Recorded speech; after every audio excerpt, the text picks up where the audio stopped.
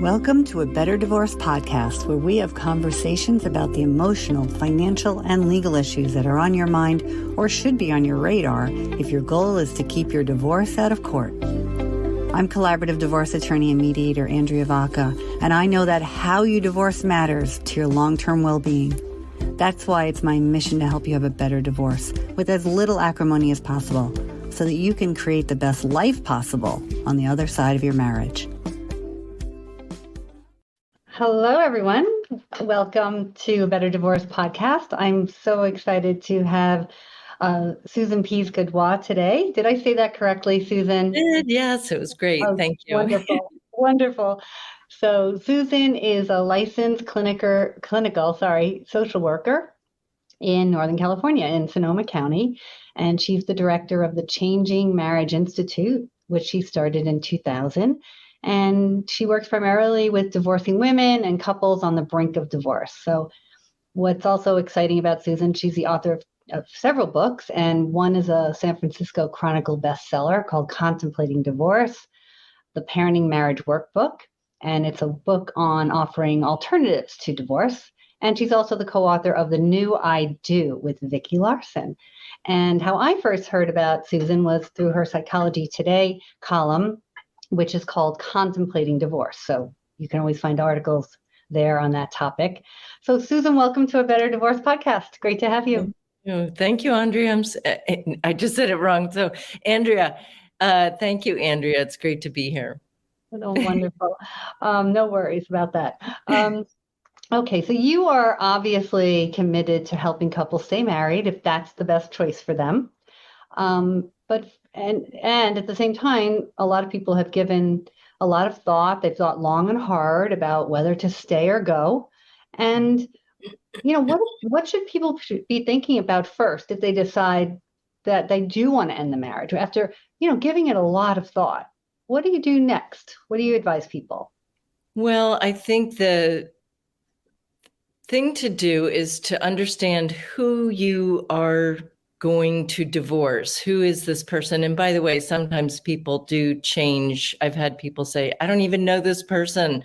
They just became competitive and awful. And so to the extent that you're able to know who you're going to get divorced from, you can then decide what modality you want to use in your divorce. So many people, the first thing that they do is they call their friend or their neighbor or their cousin or whomever, and they say, I need to know the name of the lawyer that you used in your divorce.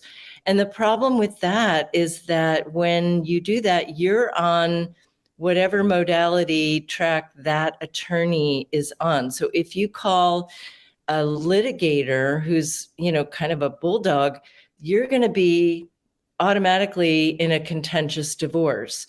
And it's so important to really know about the attorney that you're calling and not just call any attorney.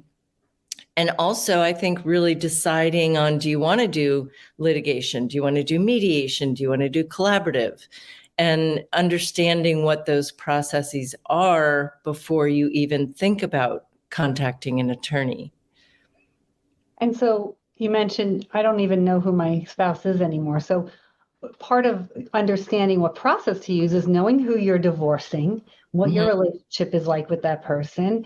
Will they willfully come to the table to negotiate? Will they agree to a non-adversarial divorce? That's the first question we always ask people. Do you think your spouse will resolve this without the need for court? First question. Like, if not, I'm not the right lawyer for you, right? Mm-hmm. So you should be asking yourself that question. So knowing what process might be right for you, seeing if your spouse would be, you think, on board, and then you should start calling those types of lawyers that practice that way. Is that what you're saying? Yeah. And I also want to just comment on what you just said, because you say to your clients, this is what I do. And if this isn't going to work for you, then I'm not your right attorney. But a lot of attorneys don't do that. They just say, yeah, let's just go. And they don't ask those questions. And it's not that they're bad people. It's just that they assume that people are coming to them for what they're offering. So I just think that's important. It's really true. They do. And then they'll say things like, if a client asks them about, oh, I do collaborative divorce, they'll say, we work collaboratively, Oh, right? exactly. I know how to collaborate. Yeah.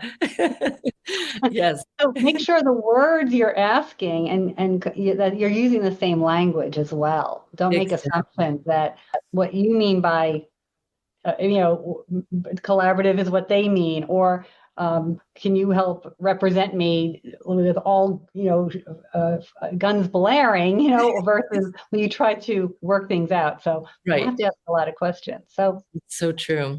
what about the issue of money? Like a lot of people, they want to find a less expensive process. No one wants to spend more money than they need to in a divorce, but you know, what do you have to say to clients like that who are, very conscious of cost as they choose a process? Right. And I think that was actually the article that I wrote that you found me. I've heard so many people say we chose mediation because we wanted to save money. And I have seen, as I know you have, people who go into mediation who are not really good candidates for mediation, who spend more money than they would have, and time and energy than they would have if they had gotten the proper attorney. So I think there's so many misconceptions out there. One of them is if we do mediation, we will save money. If we don't have lawyers, we will save money. And that isn't necessarily true. And it can cause way more problems and complications. I have a couple now. The woman is my client, and they're falling out of mediation because the husband is not cooperating.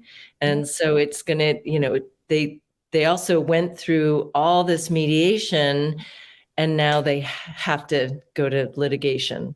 So if they had started with litigation, I think they'd be further down the road by now. Or maybe if they had started with collaborative where they had some advocacy and Mm-hmm. they but encouraged to talk to each other and try to keep the fires, lower. Right, right, right. Right? That maybe they wouldn't have ended up in litigation. I just had the same thing happen with a client where the husband insisted on mediation. Mm-hmm. I encouraged her to do collaborative because I could see the writing on the wall there. And Mm-hmm. he insisted on mediation, but then never would buy into the process, wouldn't allow anything to happen.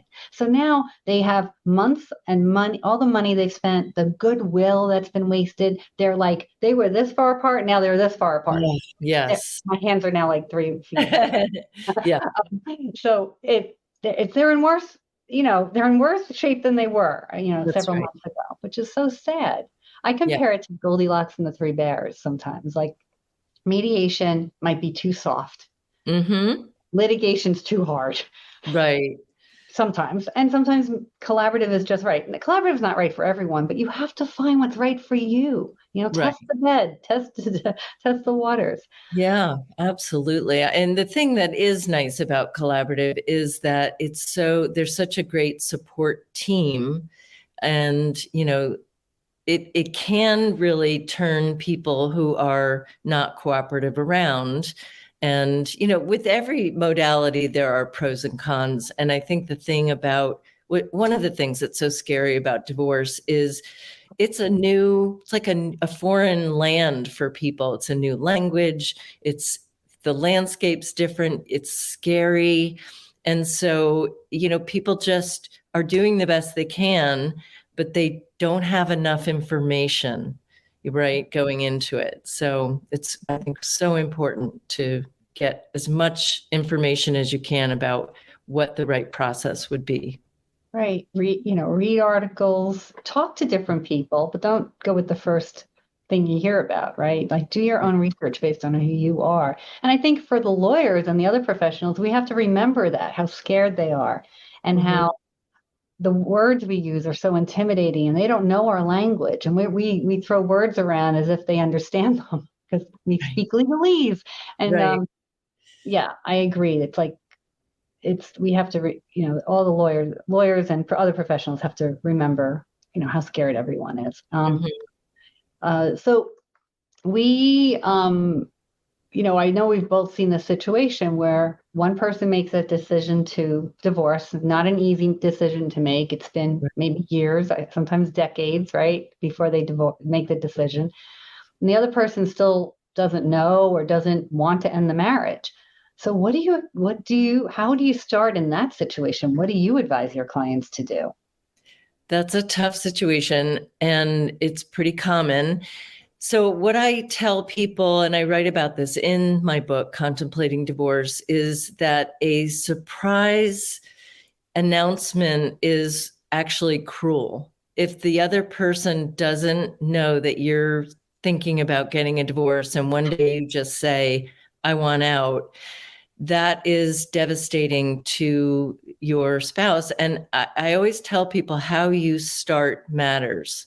And if you're really just knocking your spouse over and they're laying flat on the ground, you're not going to be able to even start because their emotions haven't caught up to what's happening. They're in shock. So what I advise people who come to me and say they're wanting out and they don't think their spouse knows is that you need to have basically a divorce plan and not just divorce next month. So tell your spouse, I'm not happy. Give your spouse a chance to go to therapy with you and try to make it better. Because that's one of the complaints that I hear is they left and I didn't even have a chance to make whatever was wrong better. So this gives your spouse an opportunity to try to make it better, but it also has your spouse understand that this is what you're thinking about. So you just say, I'm not happy. I don't think things are going well. And you give them information about what you're thinking. Now, that said, if it's an abusive situation, you can't always do that. You really do need to get out quickly. But in most situations, I think giving your spouse a heads up is just kindness and respect. And it will do more to bring out the best in your spouse. So some ways to give them a heads up could be asking them to go to therapy with you, perhaps, letting them know you're not happy, that you're thinking that you're not sure if the marriage is going to last. Like, are there other examples that you would say is a good way to give the heads up? Sure. Well, I think pointing out when there are things that aren't working. So this is why I think you don't listen to me. This is an example. Or this is a case where you're not thinking about what I need or the family needs. So pointing it out in the moment so that your spouse really understands. And there are lots of things that people can do. There are all kinds of great podcasts. There are books and workshops, and there's so many things that people can do. And someone might say, well, I already know I want out, so why would I spend all my time and money doing something like that? And my response to that would be, well, there's always something that you can learn. But again, I think that if you're looking at the longer range plan, again, if you think about this is going to bring out a better part of your spouse, you're going to have a better divorce by doing that weekend workshop or, reading those 5 books or whatever the case may be. And that people usually understand that makes sense. Right. You say, and this is because how you start your divorce matters. Yes. And I say it's the tagline to our podcast, how you divorce matters. Yeah. Right? How you start matters, how you divorce. And so these, a weekend workshop, another book that you read, the words that you use, the therapy you might agree to go to, talk things out. That could just set you up for the better divorce because you're communicating better. You're both on the same page. The marriage is ending, even if you don't both want it. You're both now it's an accepted fact that it's ending. And you can choose the right process. You have a better chance of choosing the right process, which sets you up for a longer term happiness and better relationship. even, after the marriage. That's my experience from what I've seen. Mm-hmm. One of And the things that I write about in contemplating divorce is I literally have exercises for people. I mean, my husband says this could be called contemplating marriage, because it really is having people look at what isn't working, what's my part, what what's their part, how do we do this? So it asks some really important questions that I think people need to ask themselves before they actually take this huge step. It's so life-changing and difficult to go through divorce. And so to really, I love it when people can look back and say, I did everything I could to save the marriage. And I think people just feel better. And there will always be a little bit of questioning. What if this had happened? Oh, I should have done that. But in general, to do as much as you can before you take this big leap usually makes people feel a little bit more peace of mind. right. And I would imagine that when you look at your own contributions to the unhappy situation that you're in and how what you did or didn't do in the past that brought you where you are today, it allows you to be a little kinder, or a little more accepting, or maybe just not as angry at the other person, because it's never a one-sided situation. No marriage ends because one person, right? You've had two people involved here. So maybe there's a little less resentment going into the divorce if you can at least take a look at what you might have done or not done. So Definitely. Yeah. good exercise. So what about setting up the right team of people around you? Other than your lawyers or your divorce coach or your therapist, like, if people are so afraid of starting, how do you advise them on who to have around them and support them in a productive, healthy way to do this? Yeah. Especially when people are afraid and don't understand the whole process, it's so hard to find the exact right people. One of the things that I talk to clients about a lot is to tap into their intuition. And if someone doesn't feel like the right professional, then they probably are not. And I make a distinction with a lot of people don't know what's my intuitive voice and what's my head voice. So one of the things that I talk to them about is that the intuitive voice doesn't have an explanation. It doesn't have a lot of rationalization. It just says no or yeah. So it's very simple. It's one of the reasons we override it. It's like, if you can't explain yourself, then why would I listen to you? But it's just a knowing that this is the way to go. And the other distinction that I make between the head and the intuitive voice is that the head voice is like, no, you can't. It's really loud, or yes, you have to. It's very urgent. And the intuitive voice is just like, no, it's calmer, it's softer. And that is another reason why it's harder to listen. So really tuning in to what the inner guidance is, it goes a long way. And I've had so many people have to change professionals after they said, I knew this wasn't the right person for me. And they didn't listen to that. So it's crucial, I think, to have that be present when you're going through a divorce. Right. Whether it's the leaving the marriage or picking your lawyer, that's such a great suggestion for any idea. The quiet voice versus the yelling voice that comes up with all the reasons. Like, that's not your intuition. Sure. I bought a house once without listening to my intuition and paid for it later. So, big decisions, especially, it's important to listen. Yeah. Most important. Yes. Examples of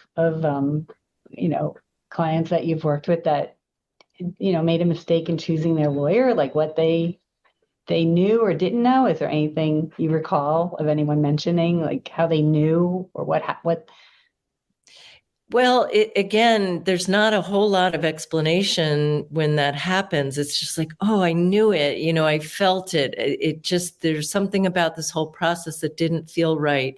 Uh, And, I once had a woman who was in a very contentious litigation, and she had an attorney who was churning the case, and she just thought, something is wrong here.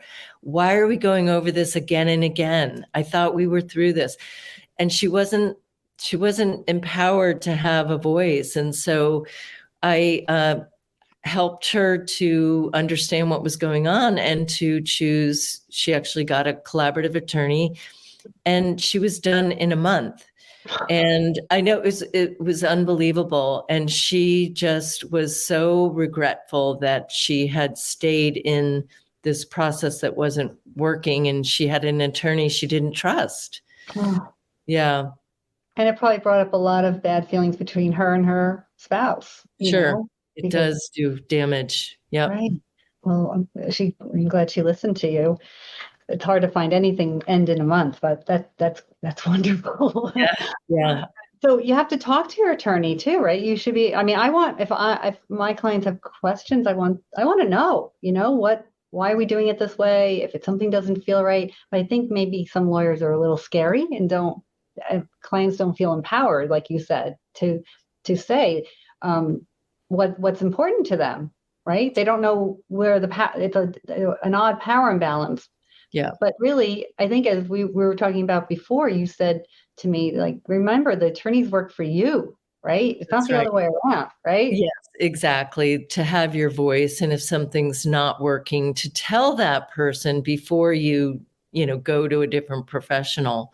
But again, I think that one of the barriers for people contacting their attorney for every question is that it's really expensive, and they don't want to be spending lots of money. So one of the suggestions that I have is, unless it's something urgent, make a list of your questions. And then you have more than one thing to talk to your attorney about. And then it feels more valuable, like you're getting more value for the time and money that you're spending. Yeah. I had to tell a client that recently. She was sending emails like throughout the day. And I said, if you can send one email at the end of the day with all your questions or all the information you're trying to convey, it'll save me time, you money. Yeah. Or in a call, let's talk about all the questions at once. We'll set enough of time aside, right? Yeah. Right. Yeah. You still pay for an email. And when I'm working with somebody, one thing we do is mediation. We call it mediation consulting. So if a client is in mediation with another mediator, we're the consulting attorney. And I love that role. It's one of my favorite roles because I'm empowering the client to ask the questions that are important to them. And sometimes it's a question of the mediator, as much as their spouse, like, why are we doing it this way? Can we have an agenda before the meeting? Can you follow up meetings with a memo of what we talked about so I can keep my attorney involved, or whatever it is. Like, so find people that can help you get empowered. Someone like you, Susan, your therapist, your coach, to help you say what you need to say to those professionals that you might not know how to find the words or what it is that you want to say. Right, exactly. Yep. I love that you tell your clients that, because again, not every attorney does. And you're interested in helping your clients save money and time. And I think that's wonderful. So thanks. Okay, well, we are, I think, at the end of our podcast interview here, when I ask all my guests, I'm sorry. I don't ask my clients this. Maybe I should. What's your one tip if somebody wants to have a better divorce? What would you say? It's hard to find one because there's so many that can help people. But I do think that when clients don't understand and don't know things, they're likely to be more afraid, and they won't actually be as good of a client. they will be a better client and a better divorcing person if they have done some research and they have more knowledge, because knowledge really is power. I used to run a workshop, the Spend Less, Know More, Do Better, divorce workshop, because it really makes a difference. You will spend less money and you'll feel so much better through the process. Okay. Yeah. Knowledge is power. Do your research. Ask Right. your questions. Exactly. Of course. I love Yep. it. Yep. All right. Well, thank you. So, Susan, thank you for joining me. It's really been a pleasure, and I look forward to speaking with you again sometime and staying, now that we're part of each other's little world here. So, but how can people find you? How can they find your books? What's the best way to reach? Thank you. My website is changingmarriage.com, and that's a great way to find out my general information. And they can also go to parentingmarriage.com, but I'm on Instagram. And so would love to have people reach out. All right. We're going to have you back to talk about the parenting marriage. Okay, good. Come back to talk about that. That's a whole other topic. Yep, exactly. Okay. Wonderful. All right. Well, thank you, everyone, for tuning in. Thank you, Susan, for being here. And we'll see you all in the next episode. Thanks. You've been tuning in to another episode of A Better Divorce podcast with Andrea Vaca. Thank you for subscribing, leaving your positive comments and reviews, and sharing the show with others. You can watch episodes at vacalaw.com, YouTube, LinkedIn, and Facebook. And you can listen through Apple Podcasts, Spotify, Google Podcasts, and more. Bye for now, and remember, you can have a better divorce.